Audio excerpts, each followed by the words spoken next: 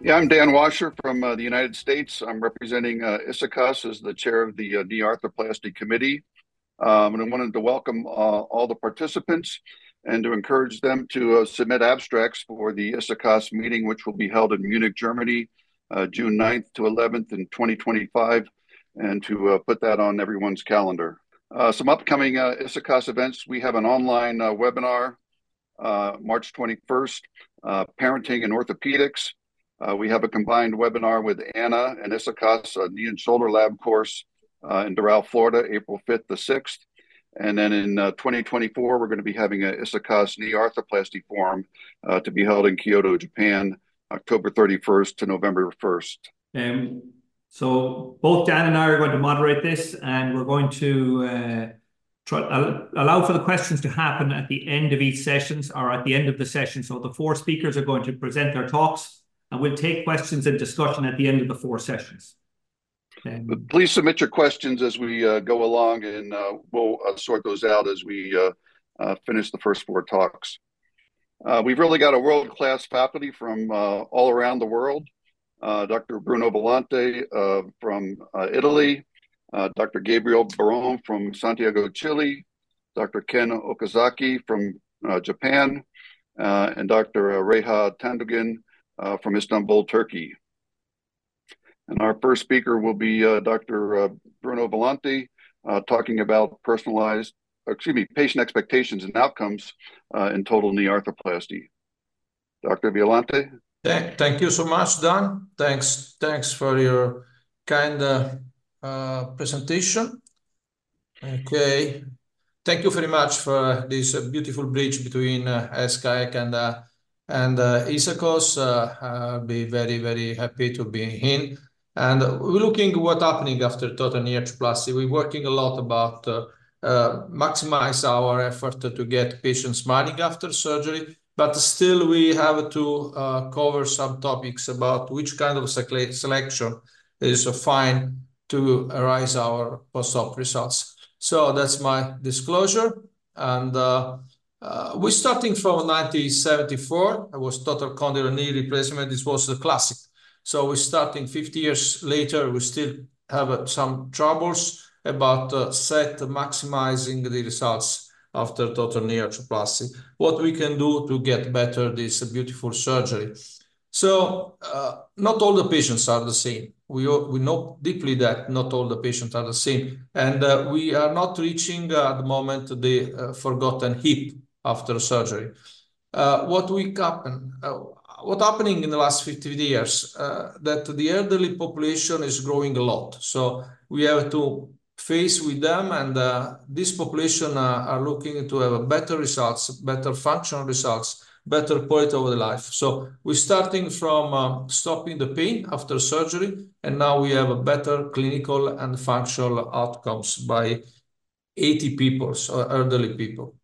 If we give a look to inside the European side, the female prevalence is very high. It's about 68-69% of the people undergoing TKA, and the people undergoing TKA below 65 years old is around 27%. If we see the Netherlands, around 35%, and the United States is around 43-44%. So we still have a big discrepancy between different countries. So what about the papers?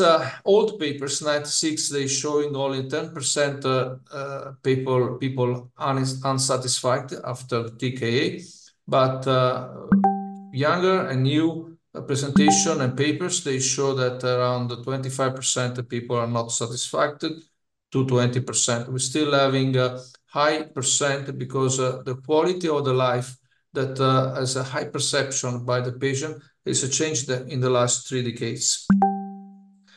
We still have a good answer by Chitta Ranawat that the key is choosing the right patients. Maybe this is an answer. And we have a second end to look into different aspects on the design. So if we look at the papers, there are around 5 on 27 and more than 15 2016. So the study level are increasing a lot. So all the people are looking how we can increase the level of satisfaction by the patient. But if we have the indication for the TKA, we look inside on this 189 clinical TKA study, we still don't have any specific guidelines. What about the best candidate? When is the best time to perform a TKA? What about the guidelines? If we see the evidence-based clinical practical guidelines that are presented in 22, we still have no recommendation based on PROMS, pain level, but still have some indication. So the outcomes, for example, worse higher pre-op WOMAC scores is correlated with a greater decrease in WOMAC. And high preoperative Kellgren-Lawrence grades is associated with a better post-op WOMAC score. This is a good point. We can start from this point. What the patient are expecting of you? This is a first question. And the second is what the patients may expect of their knee. So it's so important to have a discussion and talk with the patients and show them that we just change knee. We cannot subvert it or the anatomy. What about the risk factors? BMI, we have a strength of recommendation about the BMI. We have a quality of evidence high and evidence for less functional improvement in obese patients. And conflicting data on complication are still emerging on increase of infection about the SSI infection, superficial site infection. Diabetes and hyperglycemia, even on this point, we have a 4-star strong level of evidence, so with higher rate of complication and greater risk of revision. So this is a very bad point for the patient. What about tobacco? Tobacco increases the risk of deep infection and implant revision. So we cannot still understand when is the best time for tobacco cessation before elective total knee arthroplasty. What about the chronic pain? This is really a risk factor. We don't have evidence, but chronic lower back pain decreases functional outcome. We for sure know that. And depression and anxiety, for sure, a second point with the risk factor. Last month, people are struggling about yes or no, but we have the data, they show high revision rate, a less functional improvement, and a less level of satisfaction by the patient. What about the evidence? We have 280 studies that met all inclusion and exclusion criteria, and the majority of the study represent a lower level of the evidence. So we're still having big window in which we have to close the target. But if we summarize some point, first, the preoperative anxiety and depression was the most common pre-op predictor of dissatisfaction. Second, the post-operative functional outcome and relief of pain being paramount determinants for achieving patient satisfaction. Third, the various overall limb alignment and the post-op range of motion affect the patient functional outcome. What we can aspect by technology, pre-navigate knee can improve the surgical technique, MRI or CT scan imaging, computer-generated 3D model of the knee. This technology is running in our OR, but still we have to think about the Cartner hype cycles. When we started with the PSI technology, we can have a technology trigger, peak of inflected expectation, true of disillusionment, slope alignment, and the plateau of productivity. So every time we introduce in the market something that can improve the level of quality of our surgery and decrease the level of an unhappy patient, we need expect time. Maybe we have a peak of inflected expectation, and then we are through of disillusionment, and then we're going up toward the plateau of productivities. And we still need to find that in PSI surgery and robotic surgery. So the question is, have we already reached the performance limit? Can we realistically expect more of the technology? I don't know, but if we look into the wide total knee arthroplasty field today, the early failing out of the infection. The most important is the loosening, so instability. And that's so important. Maybe we have to find something more, new alignment, that looking for a stable knee instead of unstable knee. And we need to include the AI technology to the robotic to have more data and have a powerful tool to ensure and increase our level of surgery. But we go back on the anatomy and on the tibial design and the femur design, on prosthesis design. If you see this paper published by Andriacchi, if we put a knee, 45 knee of flexion, and we make a displacement of our tibia towards the femur, we can see that we have a displacement, and the envelope of motion works because the SEL is not involved in this and the PCL are not involved, and the envelope of motion is responsible of the stability of the knee. If we go to 0 degrees in extension, and we see that we reduce a lot the amount of movement, because what happened, the ACL and PCL are working, and the envelope is determined by the soft tissue forces, but inside by the ACL. So the anatomy looks to the ACL and the PCL are so important stabilizer of the knee in extension and early flexion. So when we do a surgery and we remove the ACL and the PCL, maybe we do something wrong in our knee, and that's difficult for the patient accept it.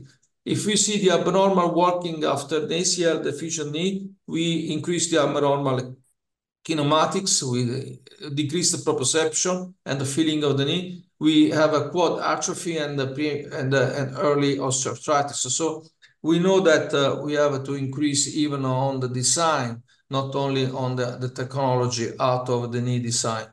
So how does the envelope of motion apply to our dynamic activities is still an open book. So to take home message, diabetes, anxiety, depression, low back pain, to represent limitation to degree of patient satisfaction. A prosthetic design with the removal of the ACL and improvement in the OR technology aimed to improving stability represent a further step to improve post-op satisfaction. Thank you. And now it's my pleasure to introduce our colleague, Professor Ken Okazaki, for the next speaker. All right. Thank you, Dan. And I'm Ken Okazaki from Tokyo, Japan. I'm going to talk about the personal alignment in TKA. What is safe? My disclosures.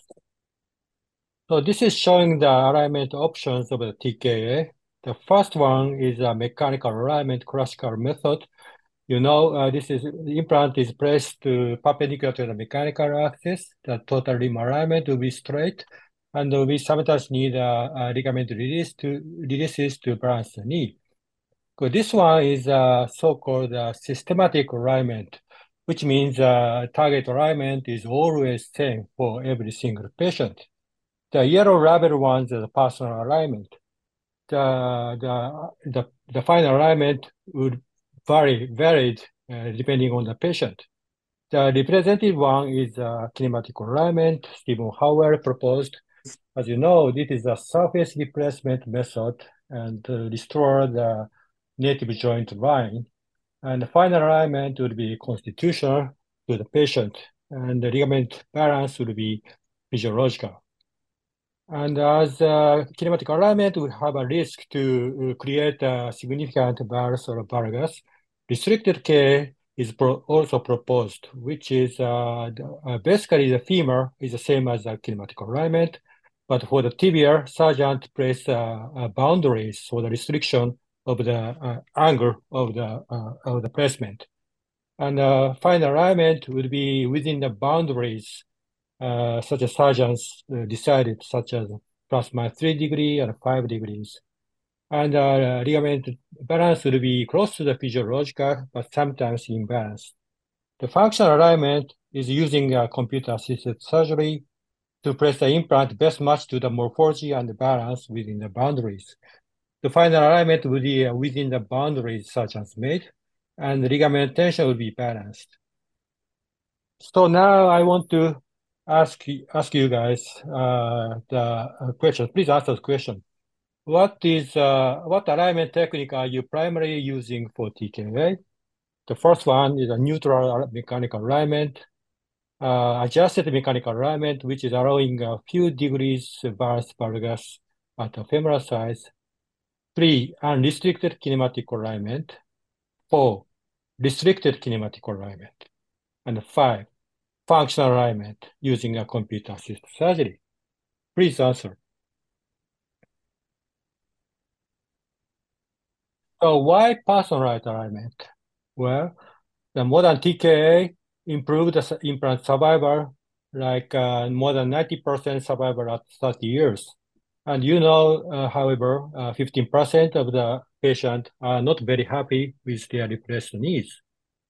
And Sebastian Parrett reported that neutral alignment plus -3 degree is not a crucial factor for survival for 15 years. And Johan Berman reported that there is a lot of variations for alignment of the normal knees. And we may need ligament releases to correct the constitutional alignment to neutral. All right, here is the answer. Seems like most of the half of you are using a neutral mechanical alignment and also using adjusted mechanical alignment. And functional alignment is 15% of functional alignment. Okay, thank you.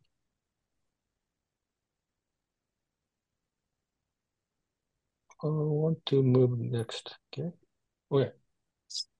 So we have personal alignment has some concerns. It may aggravate implant survival. How do we deal with severe varus deformity? There are racial differences in constitutional alignment, and we need boundaries for safe zone. How to predict a post-operative alignment? How about the patellofemoral problem? And do we need specific implant design? So lots of questions. So is KA clinically better than MA? Well, there are several randomized control trial studies, and some of them telling KA is better with patient-reported outcome measures, and the others is telling no difference with these outcome measures. So it's still controversial. Is KA safe for the long-term survival? The Stephen Howell reported last year telling that 93% survival for 16 years by unrestricted TKA. So in his paper, the total alignment with HK angle looks almost neutral, a little bit valgus. And most of the patients are within +3 degrees. And only 8% is more than 3 degree valgus. And for the tibial placement, only about 35% of the patient, the tibia are placed more than 3 degree valgus. So with the country changes, the result is really change. This is an Australian study reporting 100% survival of 5 years. And when look at their reports, the average alignment is a little bit also valgus. And most of them are +3 degree alignment, but they have a 20% of the valgus alignment more than 3 degrees. So it looks for me, it's a little bit different from the Asian countries. So are there racial differences or constitutional alignment? Well, to predict the constitutional alignment, CPAC classification is useful. The McDessie reported that in Australia, OA patient showing the type 1 VARS is 19%. The most frequent group was type 2. But in Japanese report, we have lots of VARS needs. So type 1 is more than half of the patient was classified as type 1. And that MPTA is much smaller in Japanese countries. Its average, the mean MPTA is 84 degrees. So Asian population is more VARS than the Western countries. And CPAC type 1 is 55%, and HK angle is 4 degree Barrett's. And MPTA is smaller, at 84 degrees. So next question is unrestricted KTK is also safe for the Asian? Well, we have a multi-center study of KTK in Japan. It involved 8 hospitals, and they have done more than 2,000 cases for unrestricted KA for these 4 years. These guys are doing lots of surgeries. So they reported last December that in the final alignment is 3 degree bars. The median of the HK angle after surgery is 3 degree, and SD was 3 degree. So it's meaning we have 15% of patient more than 6 degree bars. So we have lots of severe bars cases. So they picked up severe bars cases, which means preoperative HK angle was more than 15 degrees. They picked up 45 cases from the 200 cases. It was 20% of the cases. This is a preoperative CPAC classification. And after surgery, the mean HK angle was 6 degree bars. So how about the clinical result of these patients? They compared the severe Barsany and the mild Barsany, and they found that it was almost same. The satisfaction score of knee site score was same between the severe Bars cases and the mild Bars cases, and the functional activity score after 1 year surgery is also the same. So it's meaning the similar clinical result, even though they have like a 6 degree bars. How about the survival?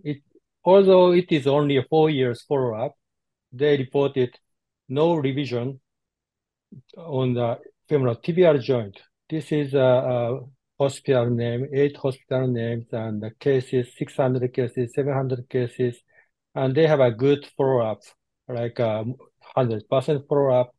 They reported 4 revision due to the patellofemoral joint, but not for the femoral tibial joint. So it seems like even in our country with severe Barrett's cases, it seems to be safe, at least in short time follow-up. But of course, it's just only 4 years. So we need a longer follow-up. So in summary, good long-term result of personalized alignment TK was reported from many countries. Knee morphology varies among the races. Knee of Asian are more bars with smaller MPTA. The alignment after KTK in Japan resulted in more bars, which means 45% are more than 3 degree bars, and 15% are more than 6 degree bars after TKA. So far, no mechanical failure was reported up to 4 years follow-up in the Japanese multi-center study. However, we need further follow-up, and the safe zone should be discussed after that. So the take-home message, so far favorable long-term result of KTK are reported.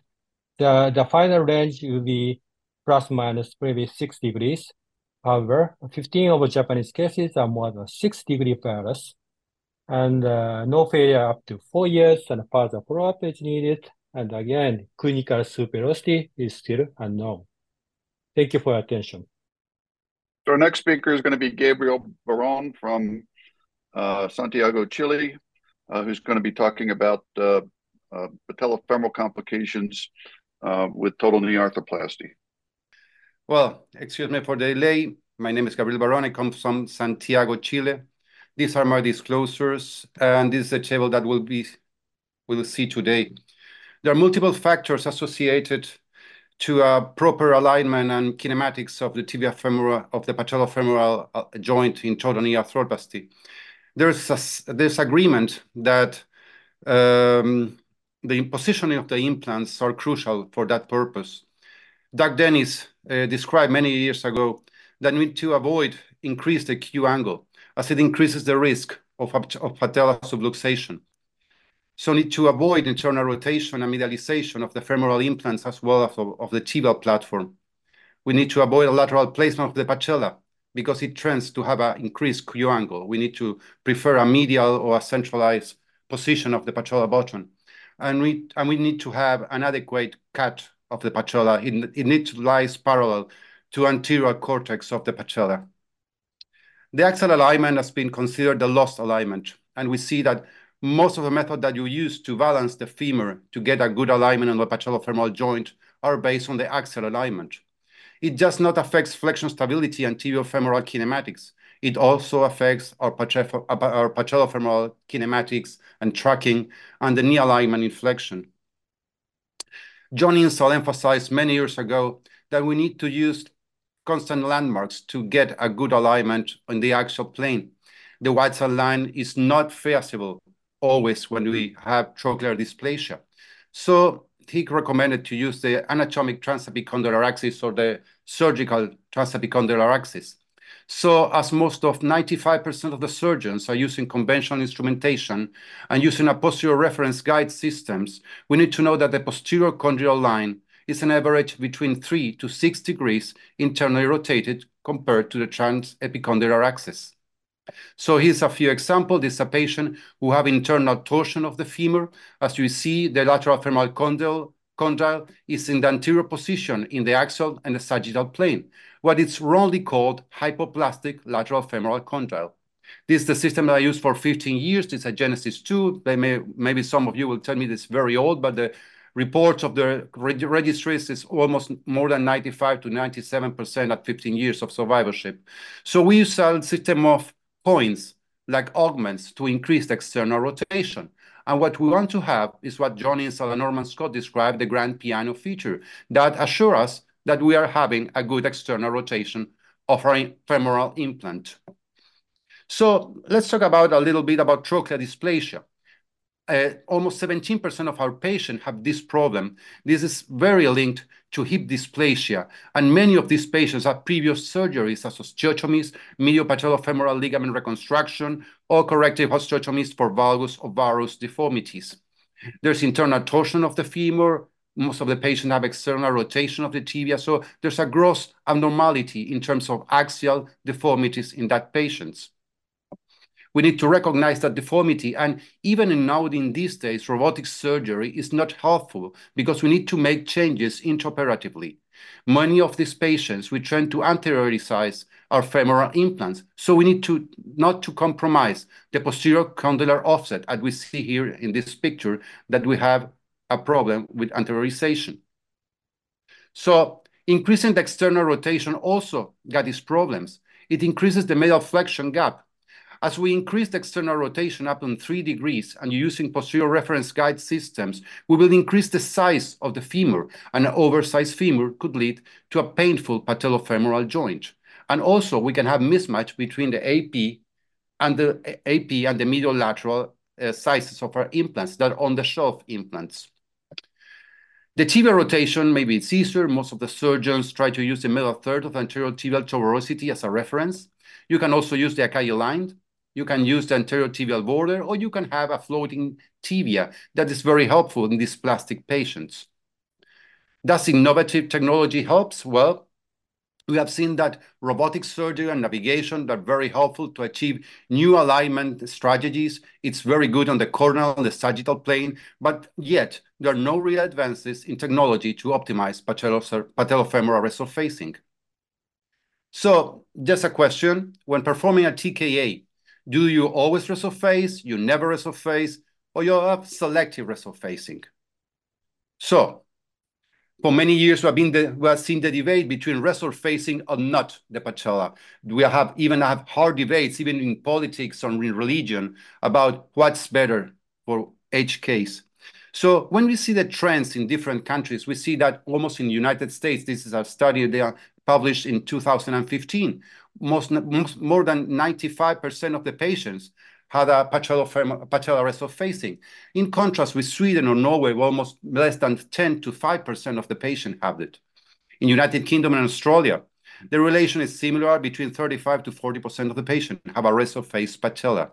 Now, in these days, these trends have changed slightly. In the United States, there are less patients who are receiving a patella rest-of-facing and more patients are receiving a CR knee, as well as in Sweden and in England, there are more patients who have a patella rest-of-faced. So when we see the different, thank you. So I guess that most of the people are doing selective rest-of-facing, so we'll touch this later. So when we see the whole cohort studies published before 2015, we see that in all the systematic reviews, rest-of-facing of the patella was extremely useful and decreased the revision rates, but they were inconclusive to show that less anterior knee pain on these patients or better satisfaction or outcomes in this group of patients. So as you said, as you have seen, there are three strategies that we've seen, but for those who are choosing selective rest-of-facing, we must say there are few published data. The intraoperative surgeon's decision is based on cartilage status. Most of the times you choose if to rest-of-face or not, depending on the wear of the patella. Also, there's some other factors like patients who have valgus knees, patients who had previous surgeries of the patella, obese patients, or patients with inflammatory arthropathy like rheumatoid arthritis. Francesco Benazzo stated some years ago that the ability of the surgeon to assess articular cartilage in order to predict the outcome is doubtful, especially intraoperatively. So let's see what's happening in the last 3 years. These three publications came around in the recent 2 years. The first is including 100,000 patients from the British registry, and the second and the third are systematic reviews collecting 33 and 50 RCTs each. So the three of them have similar conclusions. Selectively rest-of-facing the patella didn't result in a lower risk of revision compared with a preference for routinely patella rest-of-facing. And, on the other hand, patella rest-of-facing was associated with a reduced risk of revision surgery, anterior knee pain, and complications. Also, we don't know the fate of the cartilage after a patient who have received a knee that is not rest-of-face. So this has come from Japan, from Dr. Sato, studying the patient after 5 years of a non-rest-of-face knee using MRI, and then found that the thickness of the cartilage decreased more than a half in the next 5 years of implantation. So we had some certainties about patellofemoral rest-of-facing. So again, an adequate femoral and tibial implant rotation is crucial to the alignment. There is an increased rate of postoperative anterior knee pain in obese and female patients. Cemented all polythripex dome patella implants have lower revision rates compared to other ones or non-cemented. There is unclear data that patella-friendly femoral implants would restore normal trochlear morphology or better outcomes.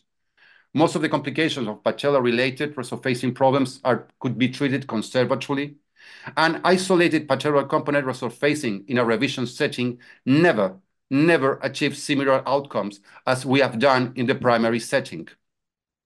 So let me show you this publication that I think is crucial, published by Dr. Kaur from the Ross Crawford group from Melbourne, Australia. And they included 570,000 patients from the Australian registry.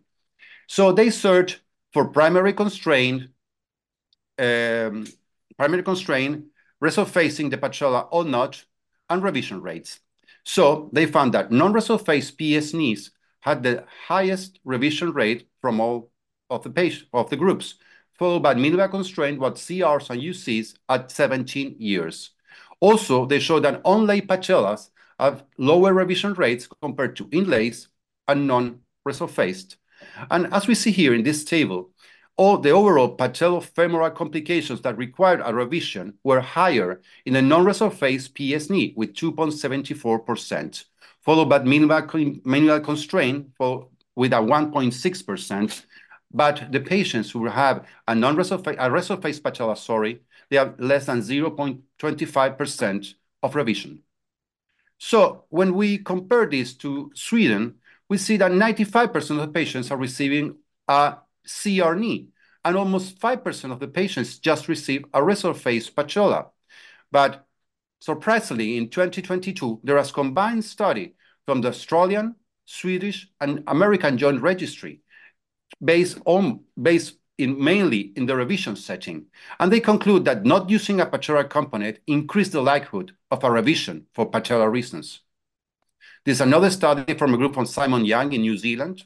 So they found that younger patients than 65 years, a non-resophase PS knee, and lower Oxford knee score at 6 months were factors associated to a risk for an isolated patellar resophasing as a revision setting. There's another study from the British Registry. They collect 840,000 patients with a 15 years of follow-up. 36 of these patients were resophased, and at 10 years, the revision rates were higher for the non-resophased group. Also, they developed a predictive model when they found there's a higher risk of the revision for those patients who have a non-resophased patella. And also, there's a higher re-revision rate for those patients who are receiving an isolated patellar resophasing compared that we have done this patellar resophasing at the first attempt. The risk for secondary patellar resophasing was 17% higher in PS compared to CRs. Well, some surgical considerations. There's no consensus on patellar eversion or subluxation at exposure if they could increase or not complications. We need to remove patellar osteophytes, debride the soft tissues, mainly those who are in relationship with the quads tendon that are associated with Clank syndromes. And we can perform here at the end of the surgery before positioning the patella a lateral facetectomy. The goal is to replace nearly similar thickness of the native patella.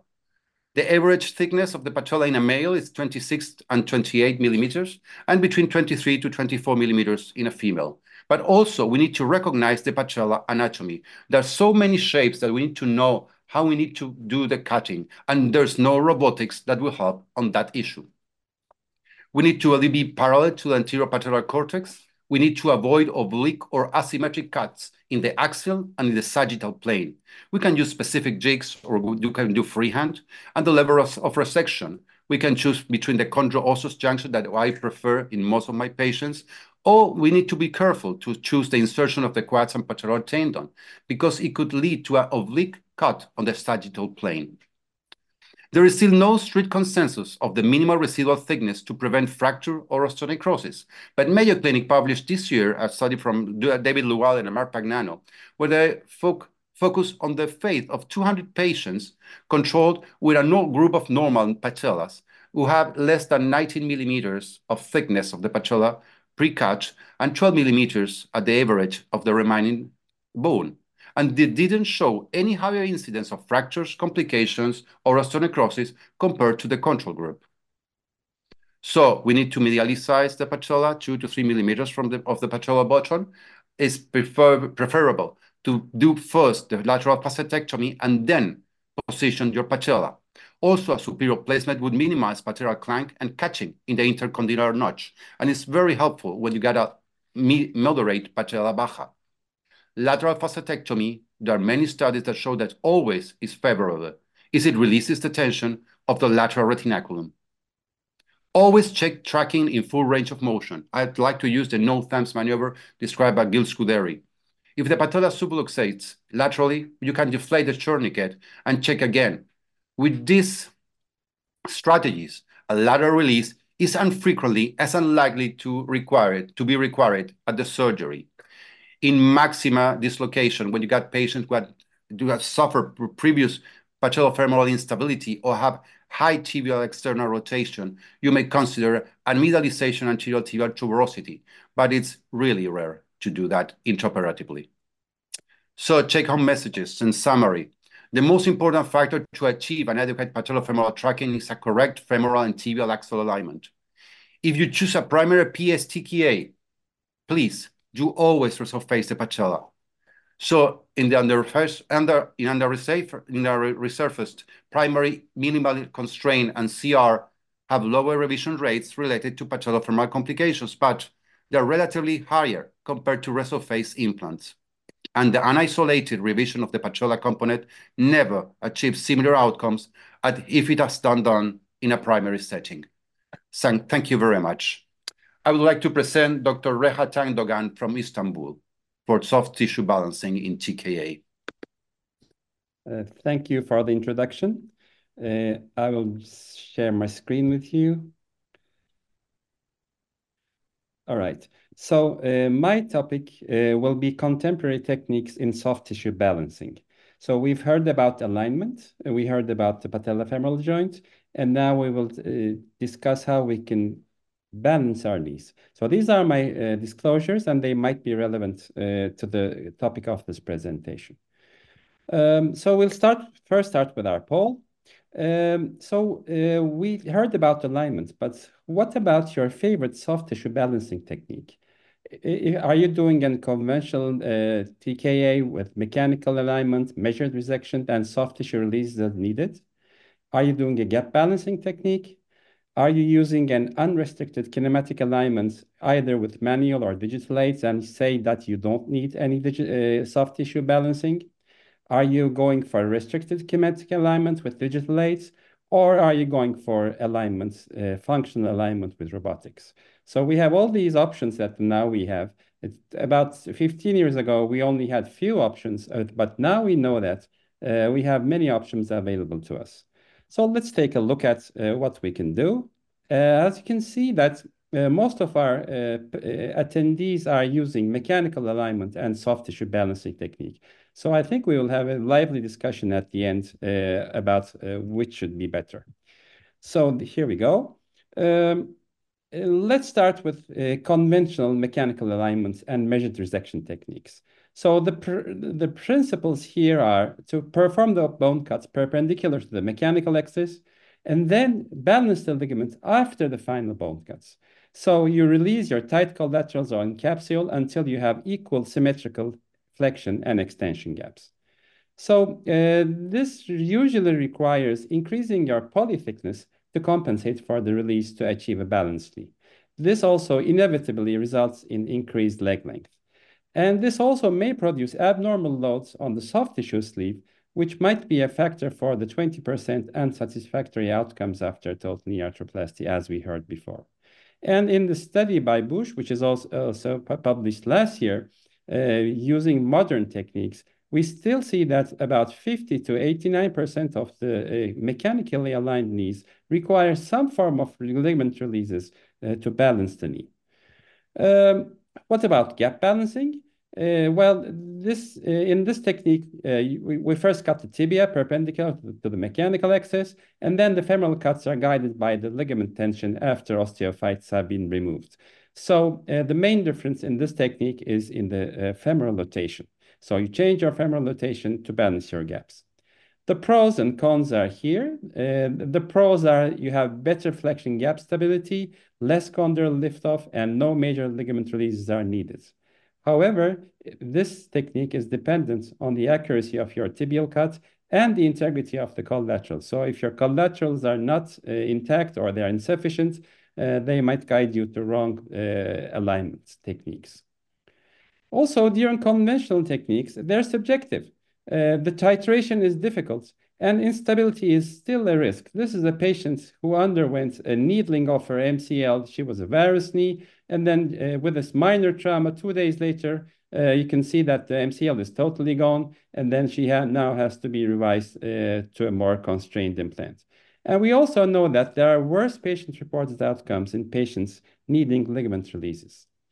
So how about the new techniques? Well, we heard about the unrestricted kinematic alignment. Here you resect bone equal to the thickness of your implant, taking into account a 2 millimeter wear on the involved site. So accordingly, there are usually no ligament releases needed, and you can do this with either calipers or digital aids. However, if ligament balance is needed for extreme deformities, then additional bone cuts should be made from the tibia. So cutting more from the tibia has some severe biomechanical consequences, as has been shown by long-term RSA studies. And interestingly, this is a very recent paper by Linda Suleiman and her group. Even if you're doing a pure resurfacing type kinematic alignment, you may not achieve ligament balance goals without additional recuts. What does this mean? They looked at valgus knees and they simulated kinematic alignment. They saw that medial flexion space was larger than the lateral side in about 40% of the cases if they just went for bony alignment. Similar for neutral or varus knees, medial flexion gap was larger than the lateral side, even in varus knees. And if they looked at the severe varus knees, almost 60% of the patients had more than 3 millimeters flexion imbalance. So if you just go for bone cuts and disregard your ligament balance, you can see that you will have problems. So if you look at the pros and cons of unrestricted kinematic alignment, we have the advantage of preservation of joint line obliquity and level, and better patient-reported outcomes have been reported in designer series. However, in these alignment strategies, extreme alignments are accepted, and additional bone cuts are needed for soft tissue balance, especially in extreme cases.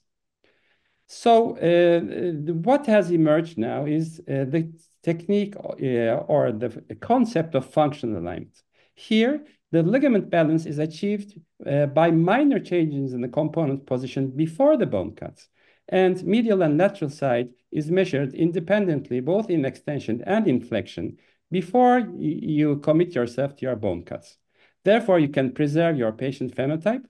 You can respect your boundaries, which you consider safe, and you can verify your goals with trial components before committing yourself to the final cementation of the implants. And then you can finally document your ligament laxity after cementation. We should also define our gap goals. We know that normal leaves have slightly more lateral laxity, and this is more apparent in flexion compared to extension. So instead of going for equal flexion and extension gaps, most people now today would try to accept 1 millimeter or 1.5 millimeter laxity on the lateral side because we think that this is more physiological. And we know that less than 1.5 difference in gaps may result in better outcomes. So the concept of functional alignment has been described by the Lyon group, where the final HKA is between 5 degrees varus to 3 degrees of valgus, depending on the preoperative phenotype. You try to preserve the natural MPTA, and up to 6 degrees of varus is acceptable. The joint line is preserved within 3 millimeters. You try to preserve the natural LDFA of the femur with 3 degrees of varus to 6 degrees of valgus, depending on the phenotype. And the most important thing is the bone cuts are modified intraoperatively to balance the ligaments. And the goals are to have an equal medial or lateral gaps. Probably 1 millimeter lateral laxity is acceptable. So you can only achieve this with digital aids. No surgeon is accurate to 1 millimeter using their eyes. So let's take a look at the patient. This is a typical 18-year-old female patient with a varus alignment. So this is her gap balancing during surgery. You can dynamically check the medial and lateral gaps with the proposed implants in place. We can see that we have about 2 millimeter laxity on the medial side. And when you force the knee into varus, you can see that you can go up to 4 millimeters lateral laxity. And this becomes much more prominent in flexion, as you can see 5.5 millimeters lateral laxity. So the bars you see is the laxity. So by changing your tibial component varus and then increasing your femoral component external rotation, you can easily balance these gaps before committing yourself to your bone cuts. And then you proximalize your tibial component a bit. We now have about 2.5 degrees varus on the tibia and 3 degrees external rotation on the femur. And you can see that we have balanced our knee without doing any of the ligament releases before the bone cuts. So this is what it would look like if you had gone for mechanical alignment. You can see that if you cut the bones at 90 degrees, you will have 2 millimeter laxity on the medial side and 4 on the lateral side, and this is increased in flexion. However, if you change your alignment to at 3 degrees of varus and then some external rotation, you can see that you can balance your gaps nicely without having to do any kind of ligament release. As you can see here, varus and external rotation of femoral components. And your final alignment is like this. The patient had around 11 degrees of varus deformity preoperatively, and you change this to about 3 degrees of varus, which is within your safe boundaries. And this is what she looks like at the end of surgery. So can you solve everything with this? I mean, are ligament releases never needed in robotics? Well, no. If you have an extreme deformity and ligament laxity, very rarely you can need additional ligament releases. We looked at our first 500 cases with robotics, And then we found that the ligament releases was needed in about 2.8% of the patients. And an insert larger than 11 millimeters was needed in about 3% of the patients. And this was corroborated with other studies in the literature of Clark and they found that, interestingly, ligament releases were needed mostly in valgus knees instead of the varus knees. So you can also do this with non-image-based robotic systems. You can see the gaps here on the medial and lateral sides, and then you change your implant's position to an acceptable amount of varus. And in the end, you can have this graph where you can show nicely that you are within 2 millimeters of medial and lateral laxity in your components. So are all robotic systems the same? The patient-reported outcomes are similar, but the robotic systems are not the same. So there's a difference in the component positions between different systems. So you should be aware of this and be familiar with the system that you're using. How about the gap balancing force? Because you apply some force and you test your ligament laxity intraoperatively with robotics. The thing is, some surgeons are stronger than others. So I might apply a valgus force and achieve 4 millimeters opening, while another surgeon might apply much more force and open 6 millimeter opening. So how do we balance this? Well, there are several options for this. You have the mechanical tensors, the spacer blocks, or the spoons that have been used classically. We have also these gap balancing measuring things that are electronic or inflatable, and these are balancing the force used to achieve your ligament balance. And then there are the pressure sensors that have become popular. Here you have this trial tibial poly where you can measure the amount of pressure on both the medial and lateral side, and less than 15 pounds of difference between the medial and lateral sides is considered balanced. And Wood looked at a number of cases and saw that 35% of the knees without a sensor guide seemed to be unbalanced, and the learning curve was not so high.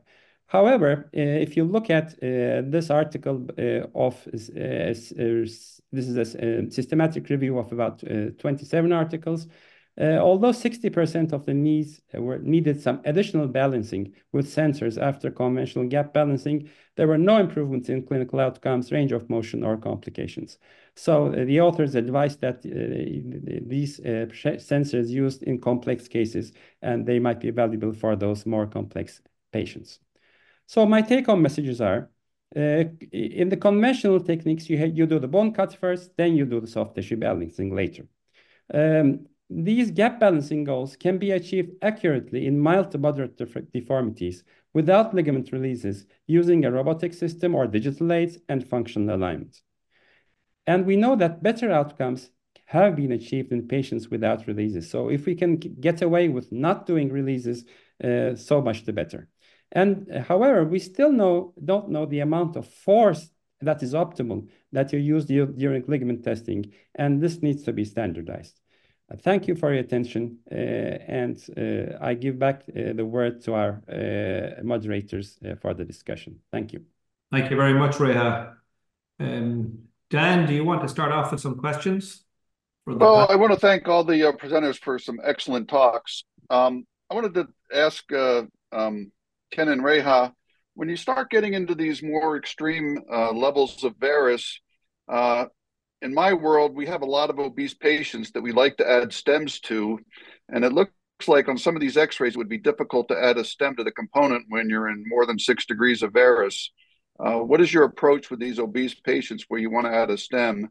Do you alter the functional alignment, or do you go for mechanical, or what do you do in those situations? I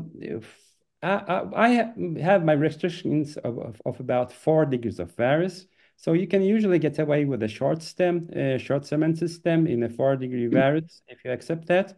But if I need a patient who would need a wedge or block, and then I would have to add a stem, I would go back to mechanical alignment, probably leave some 2 or 3 degrees of varus if the phenotype is something like that. But the more extreme you go and the more you need longer stems, of course, you need to revert back to mechanical. That's very good. Yeah. For me, we are not using stem. Actually, in Japanese patient, luckily we don't have so big patient. And if we have a big patient, I just do the mechanical alignment, I do the stem. But when I do the kinematic alignment, we picked up the patient relatively small statue, and we don't use stem. Okay, so just there's a couple of questions have come in from the audience as the talks have gone on. I'm just going to go back in reverse order. So how much valgus do people find is the limit for a primary TKA? You're talking about varus in a lot of these cases, and how many people would put their implants in valgus? So I think, James, you're asking me. Yeah. I would still go for 0 degrees of valgus in a valgus knee. I would be very uncomfortable with leaving these patients in additional valgus. So my limit would be 0 degrees, and I would differ from Sebastian Lustig group on this one.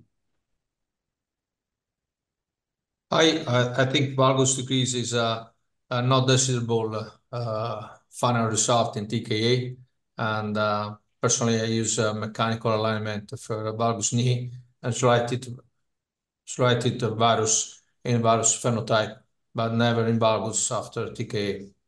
Yeah, so that's my experience. But I think it's valgus knees. I tend to put my tibia in at mechanical axis. But if possible, I'm trying to reconstruct the LDFA in my valgus knees as best I can, because if you get the LDFA correct and you get the tibia correct and perpendicular, you often won't need to balance those knees very much more. I think it's more on the femoral side you make the mistake on in valgus knees than on the tibial side. Just a question then again, one more question there for you, Reha. In terms of ligamentous laxity, you get these patients who have extreme laxity. They've got you've cut the tibia and the femur for exactly the cuts that you wanted them to be. You've cut 9 millimeters off the femur. You've cut 9 millimeters off the tibia. You're expecting to put the smallest poly back in there, and these patients are lax. So suddenly you're putting in an 8 or a 9 or a 10 poly in these patients with minimal cuts. How do you find balancing for these patients then, and how do you change your practice for those patients? Well, the good thing that I can do is I can decide on this before committing to a cut. The robotic system that I use has the implants in place virtually, and then I test ligament laxity. So if I see that I will have an extremely lax knee, I will just move up the tibial component proximally, do even 2-3 millimeter tibial cuts, just taking off the cartilage, where I will not have to increase the leg length or would not have to increase a larger poly. So the system of, if you are basing an image-based system, you have the advantage of performing this before you do your bone cuts. Sorry to interrupt, but I think that's a tricky question, because I think the real answer is you need to detect before the surgery. So you have a patient with recurvatum or highly unstable, like those patients who are high valgus knees. You need to be prepared before, and you need to have a one level up of constraint in the OR. That's the issue, because it's not about the bony cuts. If you got this kind of patient and you got recurvatum growth greater than 15 to 20 degrees, you will not be able to control that with a regular PS, TKA, or CR, or whatever primary constraint that you are using. You need to have a LCCK or even an hinge if the medial structures are ruptured. So I think you need to check before. Any kind of robotic or conventional instrumentation, you need to check before the surgery. Yeah, I think that is rare. I mean, you're talking about type 3 valgus knees with MCL insufficiency and hyperextension. Those would be the cases that you decide before. Otherwise, I don't think you would have to do an LCCK in primary cases unless your MCL is not intact. I agree with you. But recurvatum is a common finding in some patients. I show that 17% of our patients had dysplastic knees and hips, and those patients mostly they trend to valgus, and many of them got between 10 to 15 degrees of recurvatum because the deformity. So I'm very cautious about that. So just a question for the rest of the panel. Everybody's talking about changes in different alignment philosophies, and the first talk we had was for patient satisfactions.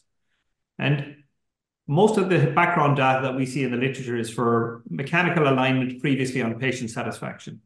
And based on your changes and practices, are you seeing differences in your patient satisfactions because you're changing your philosophies of how you're doing your knee? James, I like this argument. My question is why 83% of the people with mechanical alignment are happy with their knee? So I don't want to serve the 83% of my patients if I change my surgery. So I try to understand if the alignment that works for 83% of my people does not work, if it is the cause of an AP patient. So, I mean, the key point now, in my own opinion, is still the balancing and the stability of the knee, because we remove the ACL, that is a major cause for mild instability. We remove the menisci, we change the anatomy of the knee, and so we need the envelope of the knee works well. If we leave an unstable knee, I like the presentation of Rea, that at the end he was summarizing that he loves to be inside 1.5 millimeters discrepancy between the medial and lateral. So the answer, in my own opinion, is a stable knee first in your hand. Then if you use a mechanical or slightly varus knee, it's okay, but a stable knee. Has anybody else got any views on how they're seeing changes in their patient satisfactions? I can tell a few things. I think there are two things that we have to look at. Forgotten joint scores, I think, are very important. So there's a very nice study by Clark. They did the same group did mechanical alignment and functional alignment using the same robotic system. Same, everything is the same. The difference is just the functional alignment. And they use robotics in both cases. And they found that the functional forgotten joint scores were better in the functional alignment group. Same with me. I had patients who had mechanically aligned knees performed earlier, and I'm doing the other knee with robotics. They say, this knee is much more stable, and I feel more secure with that. So I think we will start seeing a better outcome. It's not just a robot. It's the combination of correct alignment and correct ligament balance. I want to add something, maybe it's picky. I think that we are, since the publication of Bob Byrne, maybe 1990, I think, about 19% of patients are unsatisfied. We're trying to chase for those patients to improve our techniques. We are many surgeons doing that. We are using robotic. We change the way of doing the implants, PS versus CRs. And there's still 10% of the patients that are not getting what they want. And I was just to ask, maybe we will never get to them because we are humans and there's human nature. And we see there's epidemic on opioid abuse in the United States, also in my country. There's many patients that are severe deformities that are not getting to surgery after the pandemics. So I think that we need to have as Bruno said, the more stable knee. We can use PS or CRs or the best, they got similar results. But the most important is to use the best implant that fits in your hands. Most of us are doing different restrictions, different surgeries, different constraints because our education or where we did our fellowships. So we need to stick to one implant, to one instrumentation, not pick one for each case because this is the left for the patients. That's my only thing. Sorry. Yeah, I agree. Because as Bruno presented, the patient satisfaction is a very multifactorial things. So many factors are involved, and alignment technique is one of them. So I feel the changing alignment technique may improve a little bit, but because a lot of things, patient selection and the psychological things, all together. So it is very difficult to prove the differences just only by the alignment technique. So the patient satisfaction is a kind of black box. But I want to point out that I think we're focused on alignment because it's something we can measure, but soft tissue balancing and patient selection, as Bruno talked about, those things may be more important in increasing our satisfaction rate than a few degrees one way or the other. But again, all these studies are being done because we can measure alignment easily. but there's a lot of things that are difficult to measure that may be more important than alignment. I think that the combination of all the talks that you've heard this evening are actually what is relevant. It's a combination of alignment. It's really paying a lot of attention to soft tissue balancing. And Gabriel's talk on patellofemoral tracking and how you get your patellofemoral joint is, for me, the soul of the knee. So I spend a lot of time paying as much attention as I can to getting my patella to track and do what I want it to do, as much as I do with all the other philosophies. So it's something that's not necessarily as well understood. And I thought Gabriel's description of it was really very good. Okay, so we're coming to the close of the webinar. We're getting up to 6:10. I can see that there are a lot of other questions that are coming up, and hopefully maybe we will be able to answer them by email or by response, because the questions are really getting, there's a lot of them starting to come up, and I don't think we'll be able to get to them before the end of this session. So, or come to the ESSKA Congress or the ISAKOS Congress, where you can learn a lot more about these things. That's exactly where we're going now. So I'm going to just I'm just going to share some slides. Here we go. Just a reminder to everybody to please fill in your survey at the end of the webinar so you can get your certificate for your CME points. And they'll be sent on to you afterwards in your ESSKA profile by the 28th of February.